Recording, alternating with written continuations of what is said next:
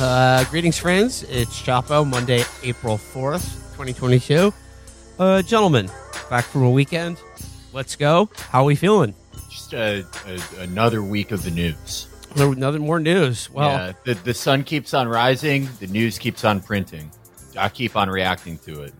I keep copying the link to the tweet and saying, I guess this is happening now. it continues to be a normal world. We're here for it.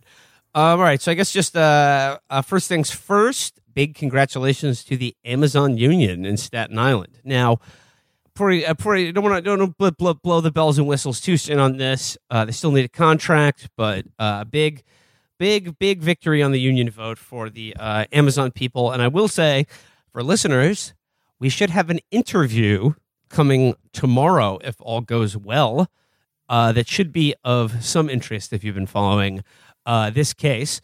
But we'll be interviewing Jeff Bezos. We'll be asking him how he's feeling. No one's really asking if there's anything we can do for him.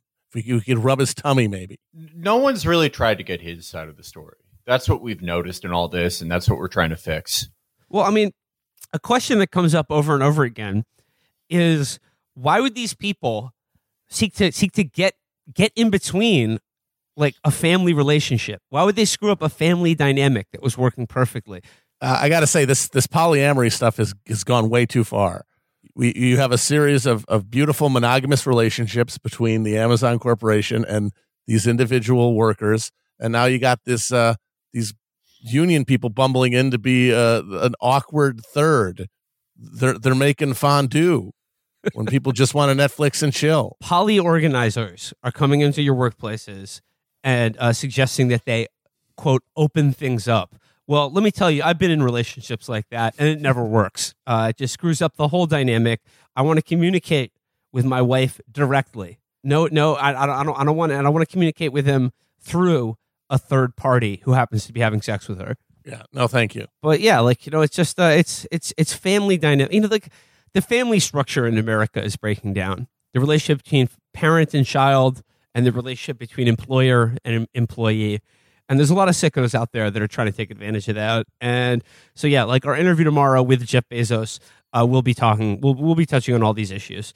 But before I want to get there, did you guys see Jen Psaki react to this news? She seemed very thrilled. She was very excited for that. Question is there any comment on the vote in Staten Island by Amazon workers to unionize? Sure. Amazon to do that? Well, the president was glad to see workers ensure their voices are heard with respect to important workplace decisions. He believes firmly that every worker in every state must have a free and fair choice to join a union and the right to bargain collectively with their employer. The Amazon workers in Staten Island made their choice to organize a grassroots union and bargain for better jobs and a better life. Well, yeah, it was a terse response, to say the least. I just want to PRO-Act coming soon. If you thought neoliberalism was dead before, just wait till the PRO-Act passes, which is coming soon. No, needless to say, she made a statement that was she was very glad. She was very happy for these Amazon workers that they won this vote. But Amazon hired her former employers to kill this union drive. Jen Psaki, of course, ran the D.C. office of the Global Strategy Group, which is an influential Democratic polling firm which Amazon hired to fight unionization efforts on the Staten Island facility. Just reading here from CNBC.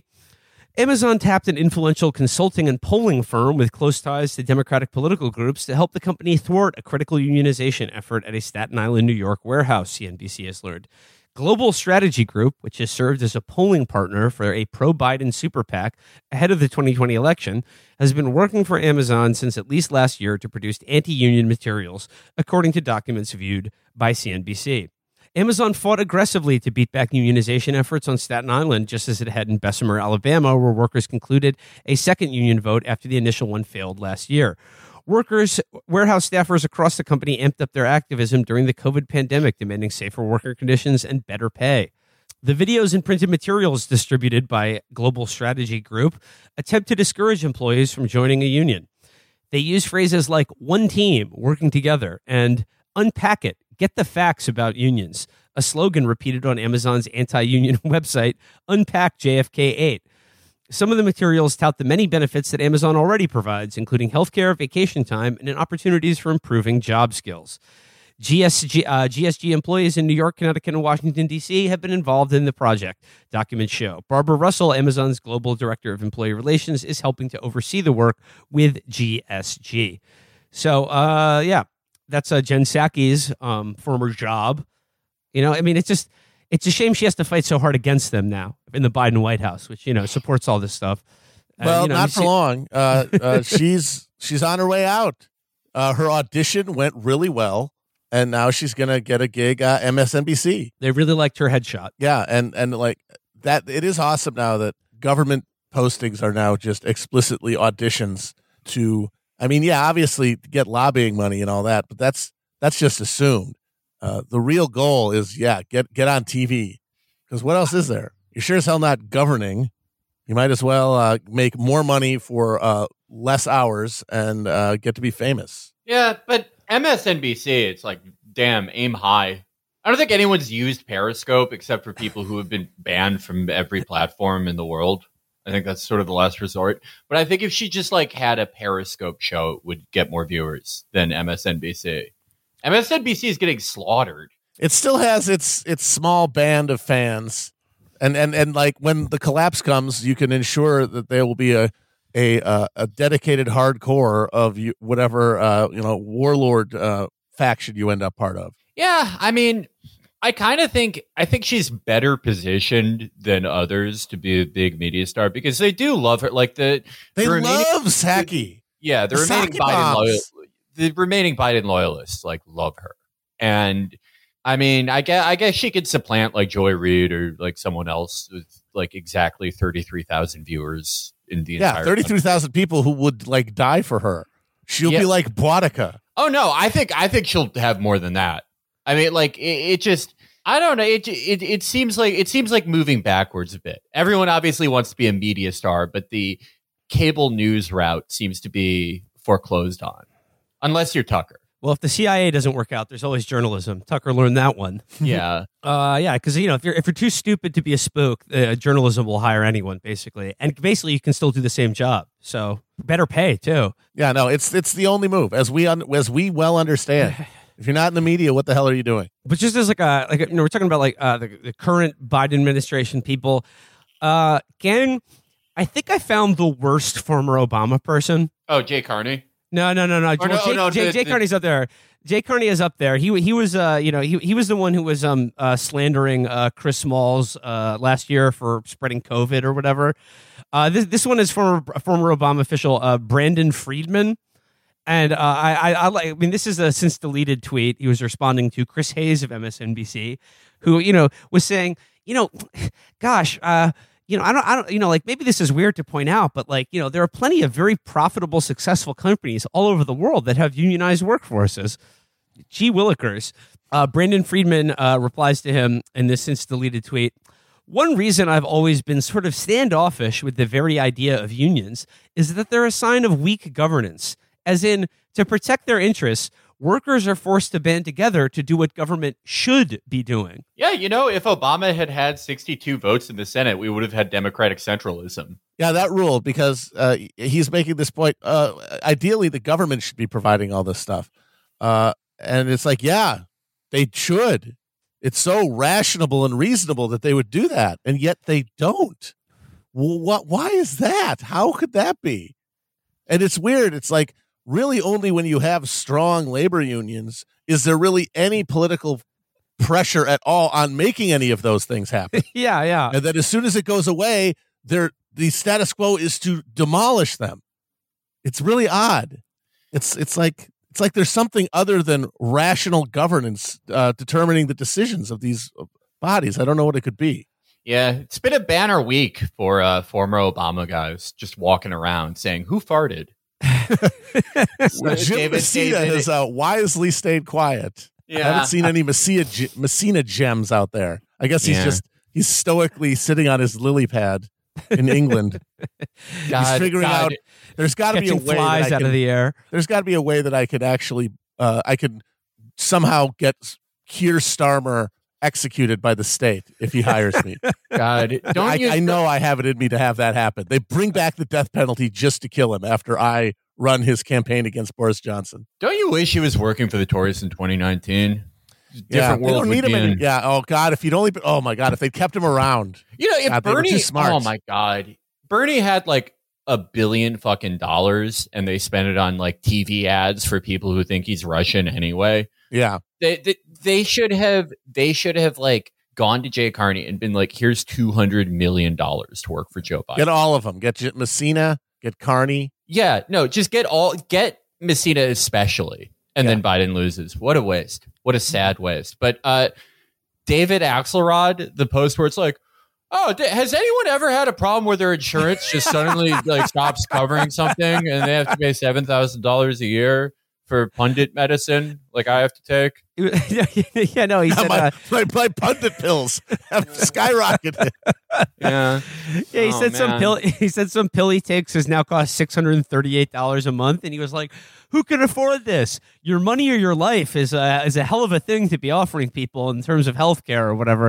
It was just like, wow, like are you the same David Axelrod that worked for the Obama administration? No way. Yeah. A couple more hits from this Brandon Friedman guy. He used to be a troop too. Oh yeah, no. His bio ends with "once a soldier," and doesn't finish that statement. I don't know. Once a soldier, then what? Well, actually, like, funnily enough, now his current gig, as he works for this fucking, it's like a tea company that says it works in post-conflict spaces. Oh man, that is like, man, that is a beautiful detail. It's like, if like Dave Eggers wrote a novel where a character used to work for Obama, I would be like, this wouldn't happen in real life. It's too perfect. It's too ridiculous. But no, he really does it. And I'm just like, well, I mean, come on, like, dude, open up shop in Libya. There's a ton of new post-conflict spaces that you're like creating the opportunity to invest in. Talk about a loose labor market too. Thanks to you. Loose leaf workers. Yeah. Start picking those leaves. But Brandon also had some thoughts about, God, this guy's name's Brandon, and he worked for the Obama administration. What a fucking blown opportunity. He had to say this about the Ukraine war. He says, no cities during the Iraq invasion were ever made to look like Mariupol, Bucha, or other heavily damaged places in Ukraine. The heaviest fighting was in Nasiriyah and Baghdad, and neither came close to what we see today. One of these figures is wildly inaccurate, possibly both. I haven't reviewed empirical research over the years, but just based on first and secondhand observation and what I know about civilians and war carnage, I feel safe estimating Russia killed more civilians in its invasion than the U.S. in Iraq by at least an order of magnitude. Yeah, I'm eyeballing it, and let me just tell you, that's a lot of casualties. Definitely more than the one he did. Well, I mean, like, forgoing the fact that he's completely wrong, like something like 60 to 70% of the buildings in Fallujah were destroyed. Okay, you say that, Felix, but he has already defeated this line of inquiry quite ably by pointing out that Fallujah happened after the initial invasion. Oh, of course. You see, he's talking about the invasion, which was prosecuted quite morally, but the 10 years plus of war that happened after it is a different matter entirely, and one that supports his point that America would never do anything like what Russia did to Mariupol to a city full of people. But I mean, at least they wouldn't do that during an invasion. They would do it during an occupation. During an occupation of a war that happened after the invasion. Even during the invasion, the U.S. was using artillery on cities. They did that shit. Mm-hmm. And the artillery is not guided in any fucking sense. And it's loaded in American munitions with fucking depleted uranium. Yeah. I mean, among our many crimes in that country, just an absurd amount of increased birth defects since we used depleted uranium shells in the invasion. We're the only ones who do that, by the way. Yeah. So that's one thing you can say. Whatever's happening in Mariupol, there's not going to be some giant spike in fucking cancer, pediatric cancer diagnosis that's going to last for decades. That's the Uncle Sam touch. Well, you really see why old Brandon, Mr. Let's Go Brandon Friedman, is he's sort of C tier former Obama guy, because he kind of gave up the game. You know, everyone in that fold is so excited about this, so happy over this war, because this is the end goal of our Ukraine policy for the last decade, was to make them fight our war for us, and then we can point to the destruction and death of this country that we've already put through so fucking much. This country where every employer in Ukraine with more than 50 employees has a special little fucking escape valve where the sons and daughters of U.S. politicians could siphon money out. Every awful thing we have forced on that country, we can now point to the dead and maimed and go, look, we told you Russia's bad. But the secondary thing, the more emotional prize for people like Brandon Friedman, is now Americans don't have to talk about Iraq. We don't have to reconcile with Iraq. We don't have to think about Libya. Look, there's a new bad thing, which, like, you know, if anything, we're just looking at our mirror. I would argue that we're still the great Satan. We're the primary mover of evil in this world. But he blows the whole prize by bringing Iraq back up again. Well, he trying to stack these two together when they really don't.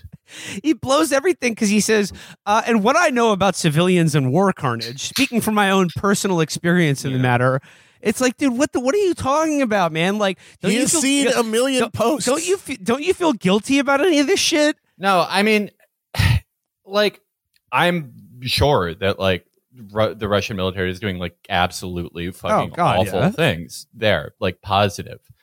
I'm sure of that because that's probably what Brandon Friedman was doing in Iraq.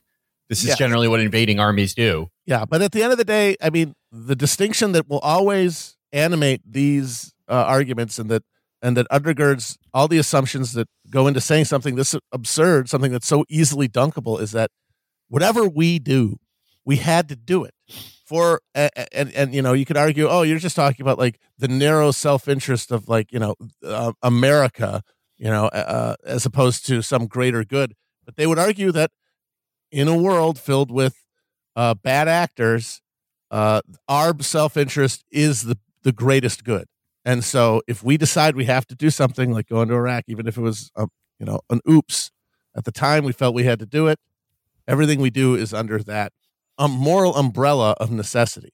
Other countries act out of bad motives, because the narrow self-interest of their country is not, like, elemental to the greater good.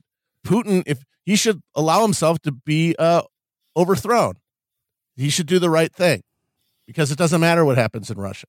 It only matters that America persists and prevails. And, you know, like, and also the other line that these people use to exonerate themselves is that they're just like, well, like, all of the barbarity that we did in Iraq, it wasn't systematic and intentional. And then they're like, yes, I know about Abu Ghraib and torture. Yes, like, granted, that was pursued systematically. But, you know, like, we're not just mercilessly massacring civilians. Like, we would never do that. The cruelty wasn't the point. Yes, exactly. That's the distinction. Yeah. That's why liberals love saying that, because our cruelty is an unnecessary byproduct. Their cruelty is something that they enjoy. And it's not right if you may have fun.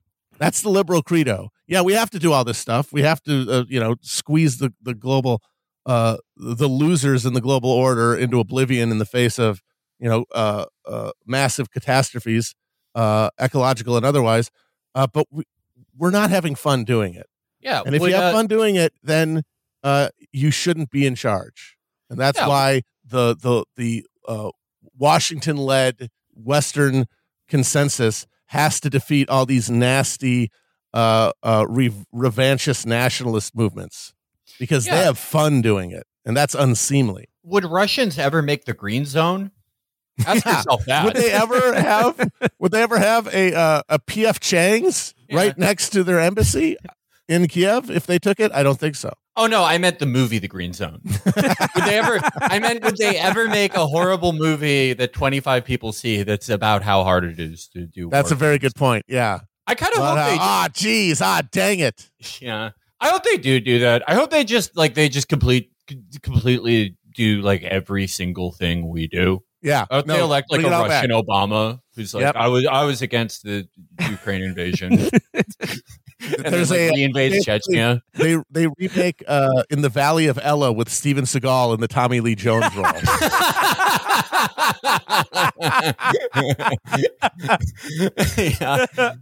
Yeah, they do. I'm gonna tell you one motherfucking thing about my son. President Putin snatched away every last motherfucking birthday. Oh, doing like there's Zero Dark 30, but it's about like Steven Seagal killing Jonathan Van Ness. After a long time, our enemy is defeated, but all my friends who turned motherfucking gay along the way. I think, was this shit worth it, blood? I don't even know.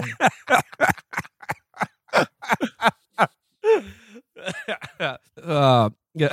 Russian Catherine. Ramzan Kadyrov, your family hates you, sucker.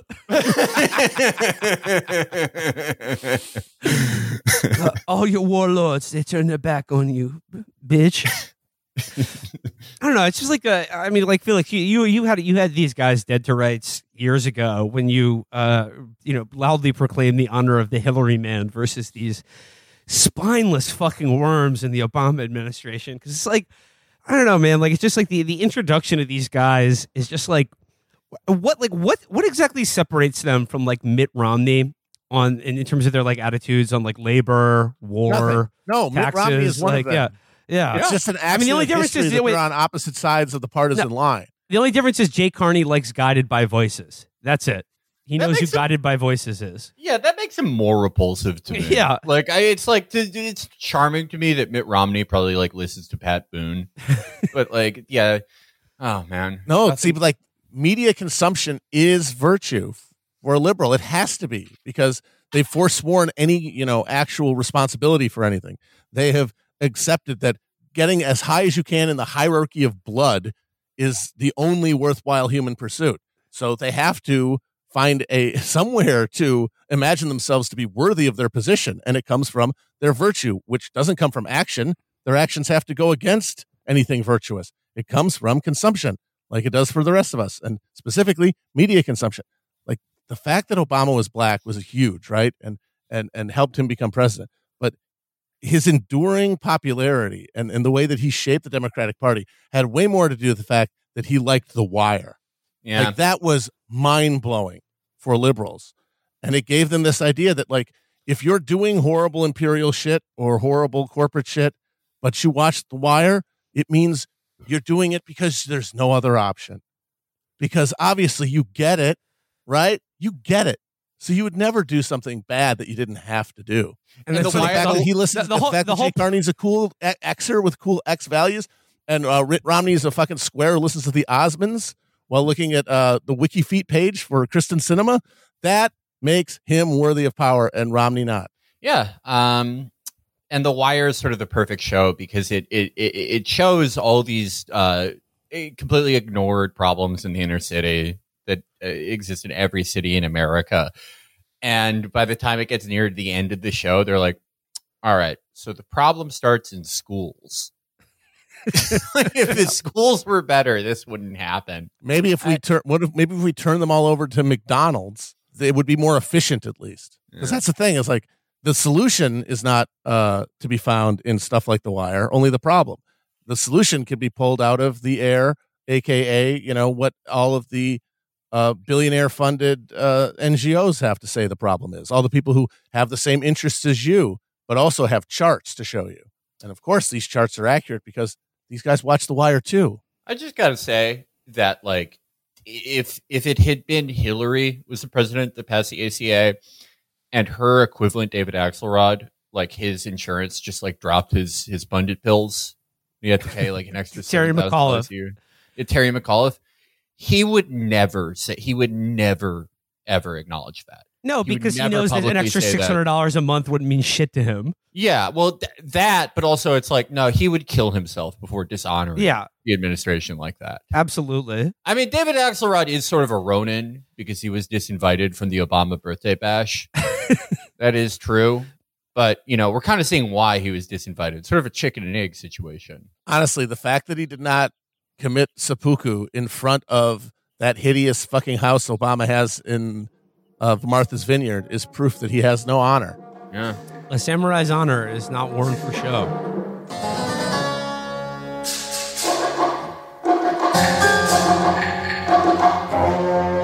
Okay, so like as long as we're talking about the Democrats, let's talk some strategies that could help them in the midterms, because come on, there's got to be something here. I'm reading a lot of articles. It's like, this Gen Z turnout's not looking great for Joe Biden. What are we going to do? We got to do something for them. And Matt, I've seen. I think you're right about this. I've seen a lot of people saying like, why can't Joe Biden just like deschedule marijuana at the federal level, or it's like, wouldn't that be an easy W for him? I think you're right that it's now totally too late to make a difference in that regard. Like that is not moving the fucking needle, because like all the young people who want weed legalized, it's a good chance it is legalized in the states they live in by this point. And there's just so much other stuff. I can't imagine it really getting anybody that excited. I mean, it's obviously the correct moral, and like obviously there's political benefits to it. It's like a broadly popular policy, but it's just like these magic bullets. People think that he could just be like, just start zinging off or whatever. Like, okay, here's one. Here's an idea that I think is worth considering. Can somebody perhaps President Joe Brandon or just make a political issue out of just junk and scam email and phone calls, which now are basically wild. You can't use your phone anymore. 98% of like all phone calls and like emails that you receive are just straight up like crimes, just straight up people trying to rob you. And there doesn't seem to be any attempt made to just like stop this, or I don't know. Hey, could you cut down to like maybe half of the phone calls and emails I get are not just attempting to rob me? This is I know you're saying, oh, why isn't Brandon doing something about this? This is actually part of his abolitionist agenda to allow these crimes to go unpoliced because of ACAB. Yeah. ACAB includes people who would stop them from calling you about how you have to pay your IRS bill in Amazon gift cards. The scam phone call thing, which every American seems to get about 30 a day, I've noticed. Yeah. I mean, time and time again, I have to say, why even have an NSA? What the fuck are we doing with this thing? We built the greatest surveillance apparatus in the history of humanity, something that no one ever could have conceived. They could go anywhere. They could see anything. They have metadata of everything, and they can't just go like, oh, here's a guy's house in India where he makes 47% of the calls to Illinois saying that their vehicle warranty expired and he needs the recipient needs to send their social security card and routing number. What the fuck? I mean, like, we're never getting rid of the NSA, obviously. It's just one of those things. One of those things that everyone will live with until this entire thing comes down, like student loans. But what the fuck is it doing? It can't do anything about this. Are you serious? And again, like, it should be like, we are the only country in the world where this is a thing. I mean, I'm sure there are phishing phone calls in other countries, but I mean, like, that we all know it. Everyone who has a cell phone knows that, like, any number that you get that's not in your contact book, don't pick up the phone. Well, I will say that America has much looser personal data sale regulations than any other country. Well, any other industrialized country. Yeah, because it has to, because it's the only new thing that you can make money off of. Exactly. Like, we basically have replaced the petrodollar with the data dollar at this point, and those things only have value because we have access to them. Yeah. If you've been to Europe and you just go to like a news website you usually go to, like, it loads about like 90% faster. And all that like Chrome crashing that happens in America, it doesn't happen over there. All of that is just like data mining. Everything runs like shit here because you could just mine everything from everybody. But in the EU, where there is some regulation on it, your shit doesn't just brick like that. We're also probably never going to change this because, like, there has to be something. There has to be something, because it's like it's either that or companies that lose $70 billion a year in a quest to gain total market share while also having the secondary benefit of providing a more precarious middle class with the experience of having servants. Yeah. Like that data is essentially worthless. It's just the collective decision that it's hypothetically effective to use in market ads. That's the collective. That's the same as the lie that, like the US dollar is backed by something. Like you have to believe it for the circulation to take place. It's incredibly easy to just get a bunch of phone numbers pinned to like any consumption choice in America. It's incredibly easy. I mean, one might say that America is the real Romeo dialer's paradise. I guess that way, like you could look at like this thing as like a necessary black market parasitic part of the greater data economy. Like you got the legal pharmaceutical industry, and then you've got illegal drug trafficking, but they're both necessary. It's like how you could theoretically stop all drugs from entering the United States if you screened every single shipment that comes in, but that is absolutely impossible. Same deal here. I mean, it just seems to me like you can, whether it's like student loan relief or legalizing marijuana, easy things that Biden, could do, but hasn't and won't do. And people will say, well, those are issues that only appeal to like people who are going to vote for him anyway. And, like there's a certain amount of truth to that. But when it comes to the scam phone calls that annoy everyone, I think this is an issue that like everybody can get behind, or it's not just like, snotty young people or just like, the assholes that voters don't like.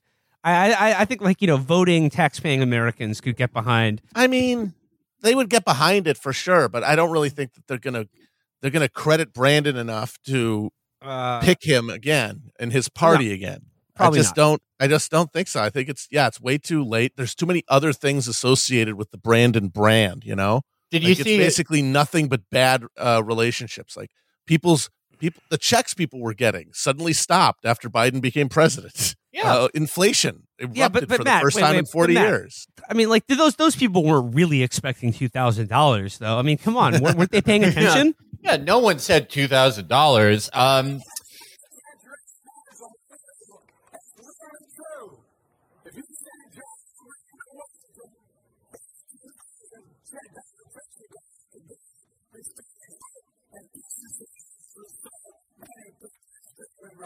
Yeah, I mean, in the current way of doing things, the next president was always going to be the guy who comes in after unemployment flows for the first time in a lot of people's memories. This was 2020 and like the first like week of 2021.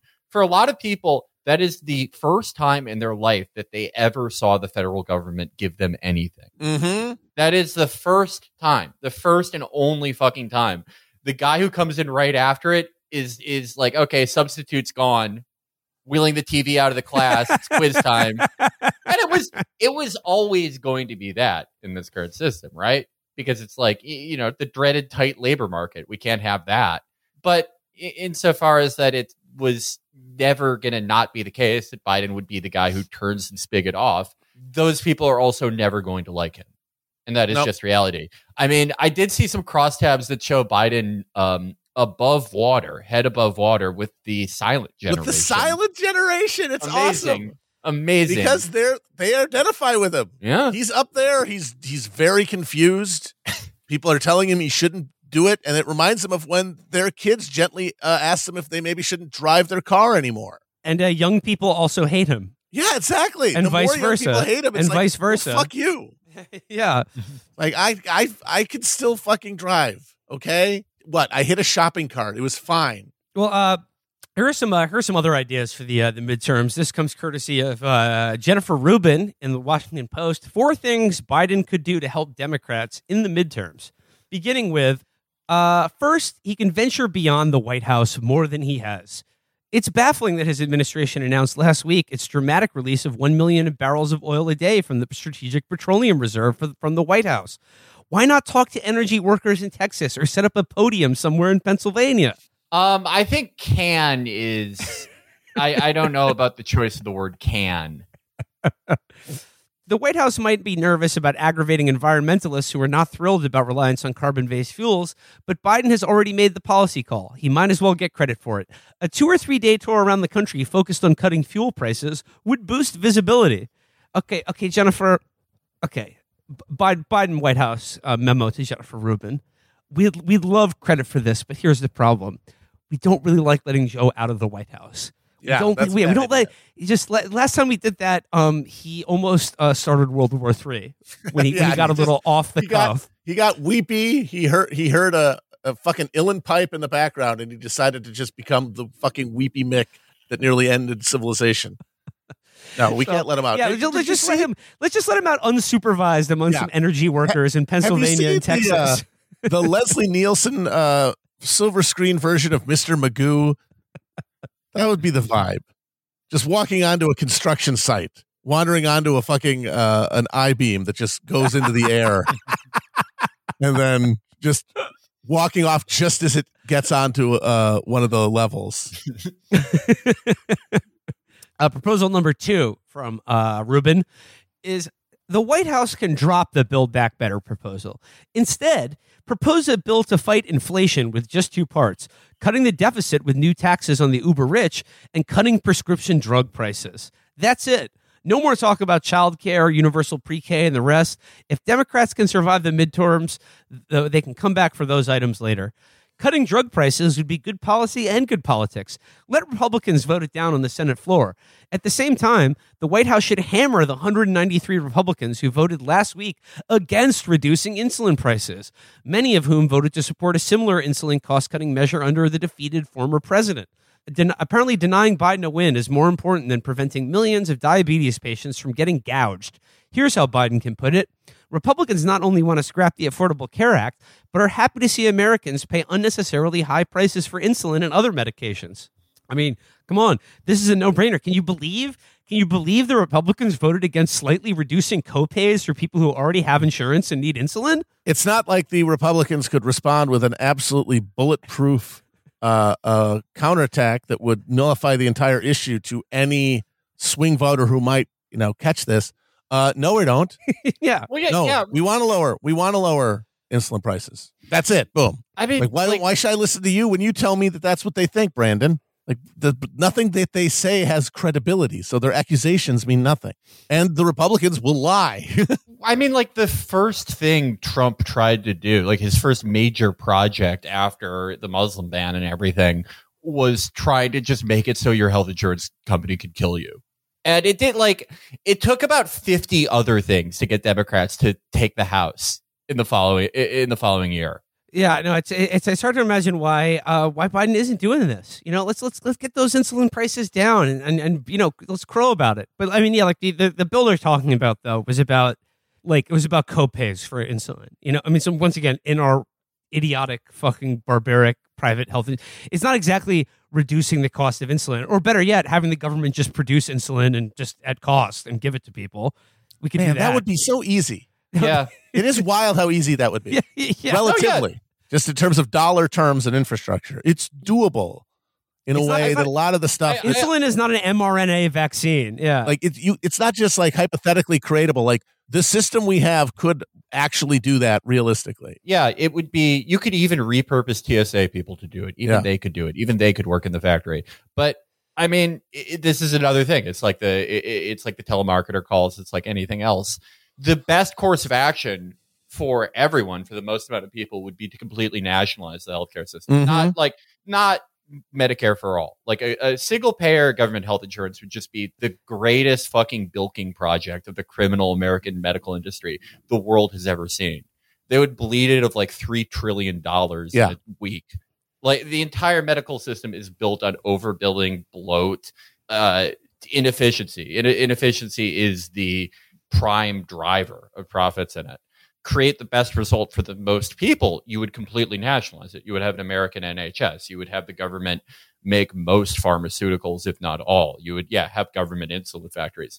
But again, you can't do that because it's what the fuck? Now people can't get their associate's degree in medical billing and make $75,000 a year as an extortionist. Yeah, can't do that. Because what's wild? I'm sorry, go. No, I was gonna say then you'd have Brandon Friedman piping up to be like, here's a bone I have to pick with national healthcare systems.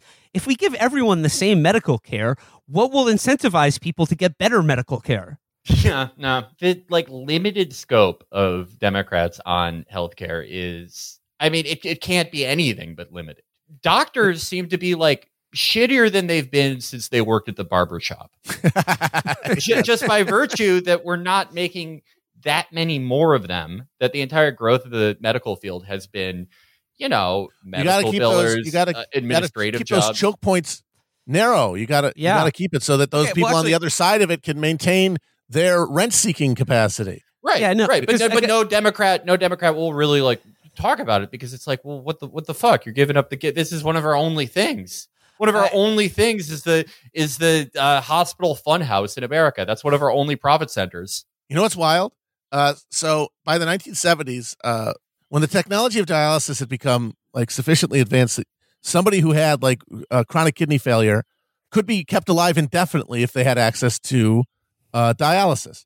And that, of course, is a problem in a for-profit sector, because, if you can't afford something, you can't get it. And we now have a situation where there's this disease, this kidney disorder, that if you don't get this thing, you will die. And so in the 1970s, Nixon passed a law basically exempting dialysis from the healthcare market and making it a directly provided like public good, because it's not optional the way other healthcare is. But it's just because of like the starkness of it. But it really emphasizes the underlying absurdity, because all of it is necessary. Yeah. And look specifically at like fucking insulin is the same thing. If you don't get insulin, you will die.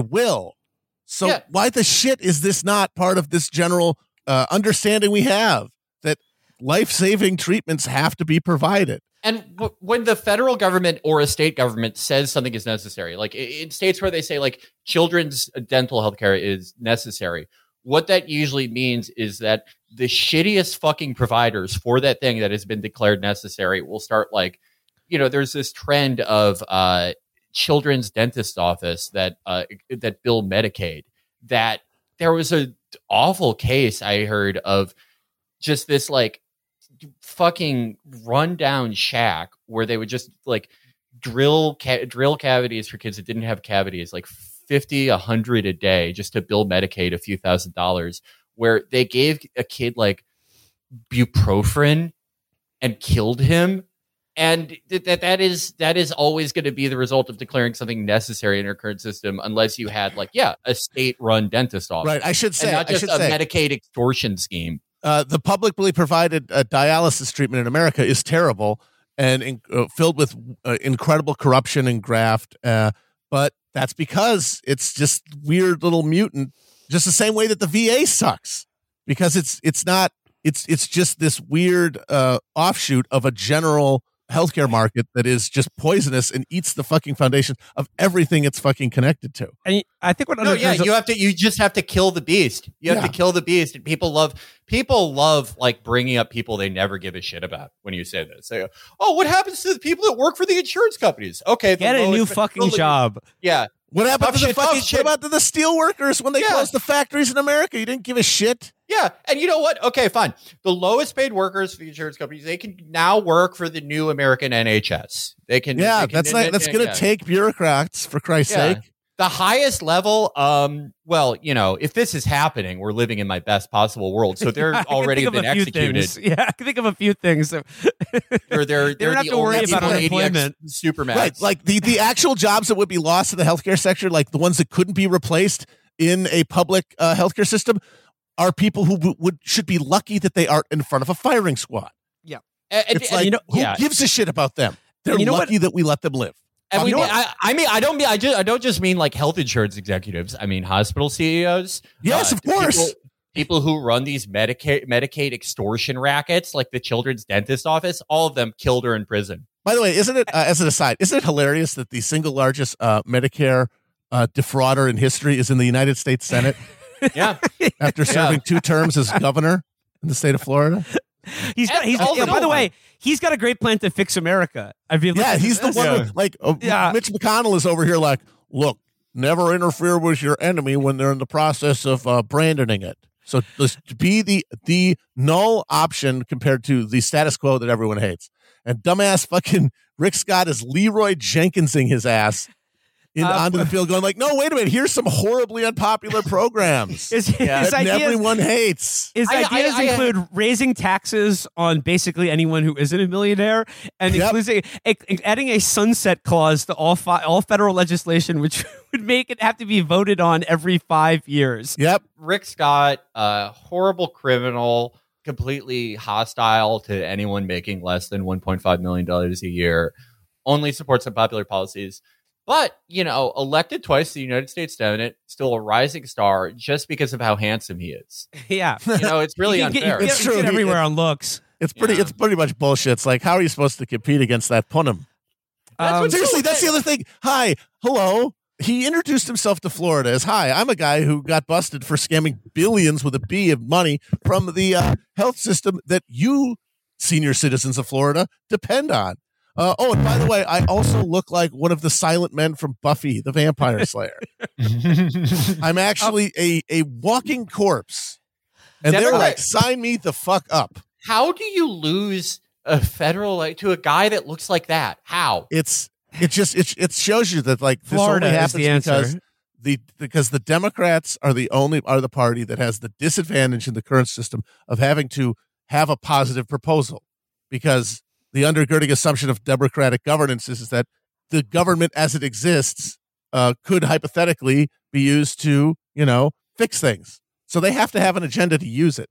Republicans' opening bid is that it's all actually the government is the reason things are bad, and we should just dismantle it. And if there are problems when we're in charge, it's because we didn't get to dismantle as much as we need to. And if that's your fucking opening bid, you don't have to have anything to stand on. You can be the healthcare gargoyle. If you're the healthcare gargoyle standing opposed to a democratic status quo that is failing, then it's rational to pick him because, hey, at least it's different. Just a concluding thought on the evil that undergirds much of the American healthcare system. I think a thread running throughout all of it is that doctors, sort of similar to landlords, maybe perhaps slightly more justified because they actually do something important.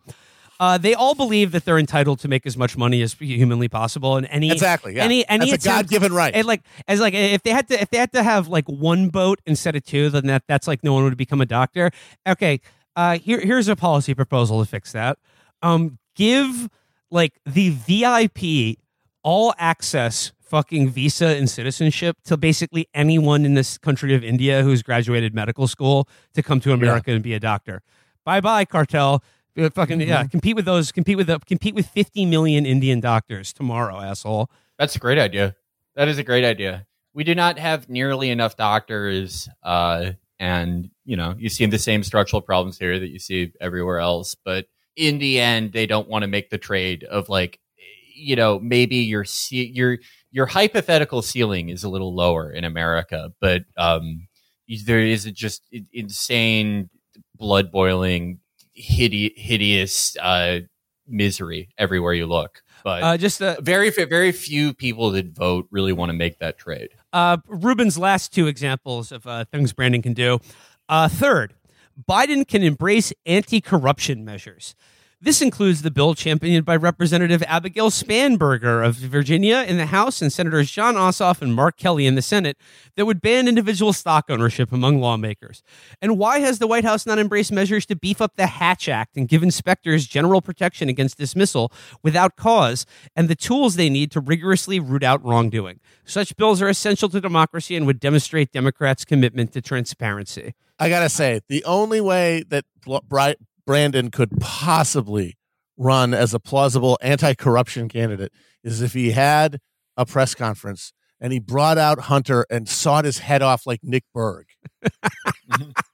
That's it. You got the laptop boy. How are you going to be the fucking anti-corruption candidate? And fuck out of here. Finally, Biden can call out the GOP's hypocrisy on crime and border security. Congress can put out the administration's proposals to fund law enforcement and secure the border and put them on the floors of both chambers in a substantial bill to keep Americans safe and secure. Biden has ample funding for both in his budget request, but it will remain hidden in the mass of spending priorities unless Democrats make an effort to highlight them. Oh, God. See, this is my favorite shit. And this is the real proof that these people, they don't live in a bubble. They live in a fucking septic tank that's buried hundreds of feet below the ground. So she's thinking, oh, if they put together, it's not, because obviously you can't. It's nothing to say, hey, Brandon, talk about how much you love cops and want to smooch them. He does that all the time. He cannot stop talking about how much he wants to fund the police. He's doing a Weird Al parody version of Fuck the Police called Fund the Police, and it's going to be released on Funny or Die next week. Doesn't matter. But she thinks, oh, he can intensify this if they make it a battle over legislation, so that there's a bill in Congress and that the Republicans who have to go on the record opposed to it, and that this is a drama that the American people can engage with. The only people on earth who are paying attention to that shit are in the septic tank. They cannot determine the fucking outcome of an election. No one outside of that bubble cares about that level of grit in the political system. They care about what the vibe is in their life. I mean, this is the stuff that riveted people in the 60s when people thought the government did something and there were stakes for legislation. And people remember that like, oh, the drama of passing the Civil Rights Bill. That's gone now. Nobody fucking cares about legislation. Well, Brandon, you got your work cut out for you, buddy. Yeah, good luck, Brandon. Yeah. Good luck, Brandon. Let's go, Brandon. How funny would it be if, like, a minute after this episode comes out, he's like, "Okay, I'm a Bonapartist. I'm nationalizing the healthcare system." Yeah, no, I gotta say, if you're rooting for the Democrats, like have any like emotional investment in their prospects this fall, I really want to know why. I gotta know what you think you're supporting or protecting from the Republicans here. Yeah, well, Matt, I mean, I think people would say is that, like, you're looking at a situation where, like, it was that guy David Shore was talking about this, where, like, the Republicans may get a filibuster-proof trifecta, but by once again receiving a minority of the votes in an election. But to that, my answer is good, because, like, the continuing legitimacy of the American political system is the greatest threat to our ongoing survival. You guys hear about that ICP report that just came out? I certainly did not read it. I don't read that kind of thing. But from the gist, from the vibe that I get from it, it's very hard for me to square the continued existence of human civilization as we understand it with a second Brandon term that's going to fix things? That's going to do anything to mitigate the fucking path we're on? Like, this system, this legitimacy that undergirds it is a necessary component for maintaining a unsustainable global order. I mean, I kind of see Brandon winning again. As for we'll see. Like, I mean, it obviously depends. Like, we have to kind of assume that, like, that the cycle goes around the other way, and, like, you don't have runaway inflation in like 3 years, or that, like, maybe there was a recession, that starts right now, say, and that has time to, like, be on an upswing again when Brandon runs for re-election, if Trump really just goes ham on, like, relitigating 2020 is the only thing he talks about, he could definitely win. But I mean, my God, these midterms are cooked. Yeah, no, that bird's cooked. But yeah, no, I cannot understand anyone rooting for anything except for, like, the possibility of an American Chavez or Gaddafi somewhere in the military. That's what Carnation Revolution should be like. If you're going to invest political energy in caring about anybody, you should be going down to your local military base, going into the officers' XO, and just trying to strike up a conversation. Yeah, here's what's going on at the mid officers level. Here's what I'm rooting for. My wife and I like your vibe. Here's my crosstabs for the midterms. I hope that if you are out there, you are the most charismatic lieutenant in your entire base. Yeah. And I hope that you are listening to us in our plan of federal prison and executions for everyone, all profiteers in the United States healthcare system, and nationalization of key industries. Hope you're listening. If you are just a handsome military officer and you're not charismatic yet, I hope that you're watching those YouTube videos called, like, the Man Foretold, where it tells you how to have charisma like Don Draper, and you're using dark triad tactics to create a base of supporters in your unit. If you're out there, hope you're not in Fort Bragg. They will. Yeah, seriously, they're summoning. I'm pretty sure they're, like, summoning something there. Yeah, like, those guys are all doing, like, night work in the basement, like, trying to reanimate some fucking, like, corpse that they found at the bottom of the Marianas Trench. Yeah, so the the outer god of blood lives above Fort Bragg, so you're not going to want to like do this there. If you're listening to this, and the vibes you're are too fucked at Fort Bragg. Yeah, People don't talk try about it. salting. People talk about salting, like Amazon warehouses. People on the labor movement on the left, like getting jobs at those places to try to drum up union support. I fully endorse that. I think people should do that if it's in your means. If you're looking for a job and you don't have, you have multiple prospects, that's not a bad idea. Staten Island shows that like if people apply like on the ground, real effort to the work of organizing these warehouses, they can do it. And so by all means, go for it.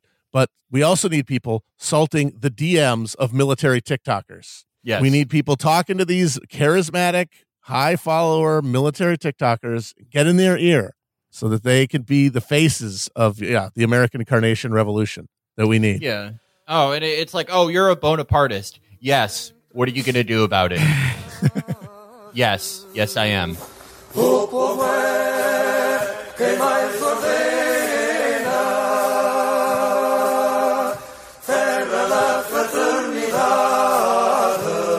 Okay. Enough about politics. Enough about the midterms. Gentlemen, let's talk Morbius. Yeah, and folks, let's get morbed up. Let's get morbed up. Okay, guys, here's the thing. Morbius, he may be an outsider, but one thing he's not, a champion of the marginalized. Oh my God. I think that like, I think about marginalized communities, and probably the most marginalized are people whose names are on like some type of list. And like, there's maybe like a map saying where they live. Guys, there's a very interesting article in NBC Think by a prominent cultural critic, and I'm just going to read it because he's got a very interesting take on this new Morbius movie. I have not seen it yet, but I've been thinking Morbius all the time. Like, I'll just say that this complicates my love of Morbius. So let's dive in. In Bram Stoker's original novel, the foreign perverse Dracula is almost universally read to stand in for immigrants, queer people, and Jews. No, maybe immigrants. I might give you immigrants. We could talk about it, but I am not budging on Jews or queers. Wrong. Shut the fuck up. My dear, come with me into the night. And do you have any Benadryl? I never drink milk. When asked to choose sides, you rooted for the virtuous British heroes, not the blood-sucking Count. Yeah, because he's a murderer. Yeah, well, because he feeds off the blood. He murders of living. people. He kills human beings. That's the thing vampires do. That's like their defining characteristic is that they kill people. They murder people is what they do. In the new Marvel superhero film Morbius, the vampire is the good guy. What he is not, however, is a champion of the marginalized. Oh, fuck off. What kind of hero, what kind of good guy could he be if he's not championing the marginalized? Although Dracula has long represented the outsider, Morbius spends the whole film trying to be more normal. Brilliant Dr. Michael Morbius. Wait, the guy's name is Michael Morbius. His name is Michael Morbius. Brilliant Dr. Michael Morbius, Jared Leto, has a rare condition that leaves him weak, barely able to walk, and in constant need of blood transfusions. Damn, sucks to be you, homie. So he dedicates his life to studying this disorder and defeating it. Selfish. He first develops artificial blood, which saves millions of lives, but doesn't cure his own illness. Then, because this is a superhero movie, he turns to splicing human and bat DNA. Experiments, as you'd expect, go awry, and before you can say origin story, he is a superpowered bat creature that needs to feed on blood. In addition to the connection to illness and disability, vampires in Morbius are also coded as queer. As a child, Morbius becomes close friends with another similarly afflicted boy named Milo, played by Matt Smith. We see Milo early in the film being badly bullied by a group of boys who target him in part because he's weak and can't walk. But they also come after him because he's reading what is essentially a love letter sent by Morbius. The explicit queer bashing gives a pointed, painful edge to Milo's repeated insistence to Morbius that we are the few against the many. It also colors Milo's obvious jealousy of Morbius's co-researcher and romantic interest, Dr. Martine Bancroft. Milo helps fund Morbius's efforts to find a cure for both of them. But while Morbius is horrified by the bloodlust caused by his cure, Milo embraces it. I'm not ashamed of what I am, he declares, and he tries to convince Morbius he shouldn't be ashamed either. of killing people. You should probably be ashamed of killing people if you do it. The separatist supervillain is a common trope, from Magneto of the X-Men franchise to Killmonger in Black Panther. Often the script will acknowledge that the bad guy has a point. Mutants are oppressed in X-Men stories. Black people are oppressed in Black Panther and in real life. Oh, thank you, Noah. Okay. Wait, who wrote this? Is Noah? Okay, I guess it's the name of the cultural critic. I mean, I didn't look who wrote this article. I just thought it was good, so I decided to share it with you. Magneto and Killmonger seek excessive revenge. We're supposed to think, but their call for justice has some merit. Milo isn't accorded that much sympathy. The movie doesn't acknowledge its LGBTQ themes or how disability is compounded by the callousness of adults, as well as the bullying of children. Milo's rants are just rants. We're not supposed to see his complaints as having any merit. Morbius does occasionally admit that being super strong is fun, and he has a bond with bats. There are scenes where he's flying amid all the CGI gunk that the story seems to be reaching, ineffectually, but still, for a lyrical celebration of weird, queer, goth transcendence. But those moments are fleeting and underdeveloped. Morbius never talks to Milo about the experiences they share as vampires or contemplates the way marginalization has shaped him. He just wants to be normal and hetero and settle down with Martine. You don't cheer for Morbius the vampire. You root for Morbius to defeat the vampire within, symbolized by Milo. Yes, he has to, but he kills people is the thing. The problem is he doesn't identify with the predator within, if you will. Right, of course not. There's a predator inside him, and oftentimes predators are marginalized by society, and some might say unjustly persecuted for their crime of feeding off the living. Yeah, there's something, I don't know. The author here seems to have an instinctive sympathy for those who for the marginalized, predatory on the society that they're part of, and kind of weirdly defines tolerance as being okay with them doing it. It's very weird because vampires really don't work as metaphors for oppression because they're aristocrats who drink blood. It's what they actually do as opposed to maybe the weather belts that they wear or whatever the fuck. I think that's more defining of the character, and it's weird how that's just not part of the equation at all. This lack of sympathy is especially frustrating because in many ways, it's never been a better time to be a vampire, at least culturally. Tell me more. Anne Rice, Stephanie Meyer, and numerous other writers have created romantic, appealing vampires who suggest to one degree or another that Bram Stoker was wrong about Dracula and that marginalized people aren't inherently an evil parasitic threat. Neither of those are closer than 10 years old, by the way. That's a very long moment. I just think oftentimes people who are deemed monsters by society are, the real heroes of the story. Yeah, often. And I think that's what's important are often here. The sweetest ones you'll meet. Yeah. The most obvious example in this context is the Marvel vampire film Blade, starring Wesley Snipes. The film played with negative stereotypes linking black people with addiction, but it also celebrated Blade's outsider status. He is a hero because he's black and because he's a vampire, not despite those things. Like Milo, he's not ashamed. Well, he's also not a vampire. He's a daywalker. He doesn't drink blood.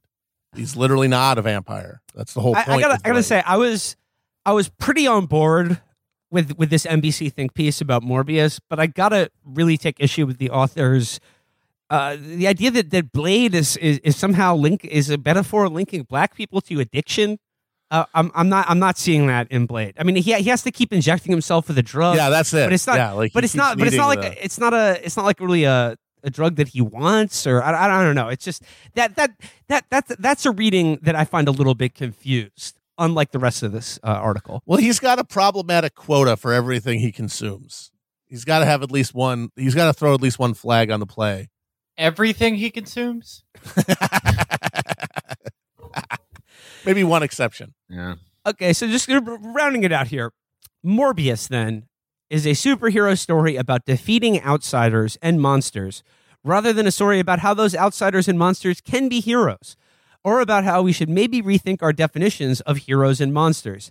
I guess that's what Morbius wanted, but Milo deserved better. I mean, that's the important thing here.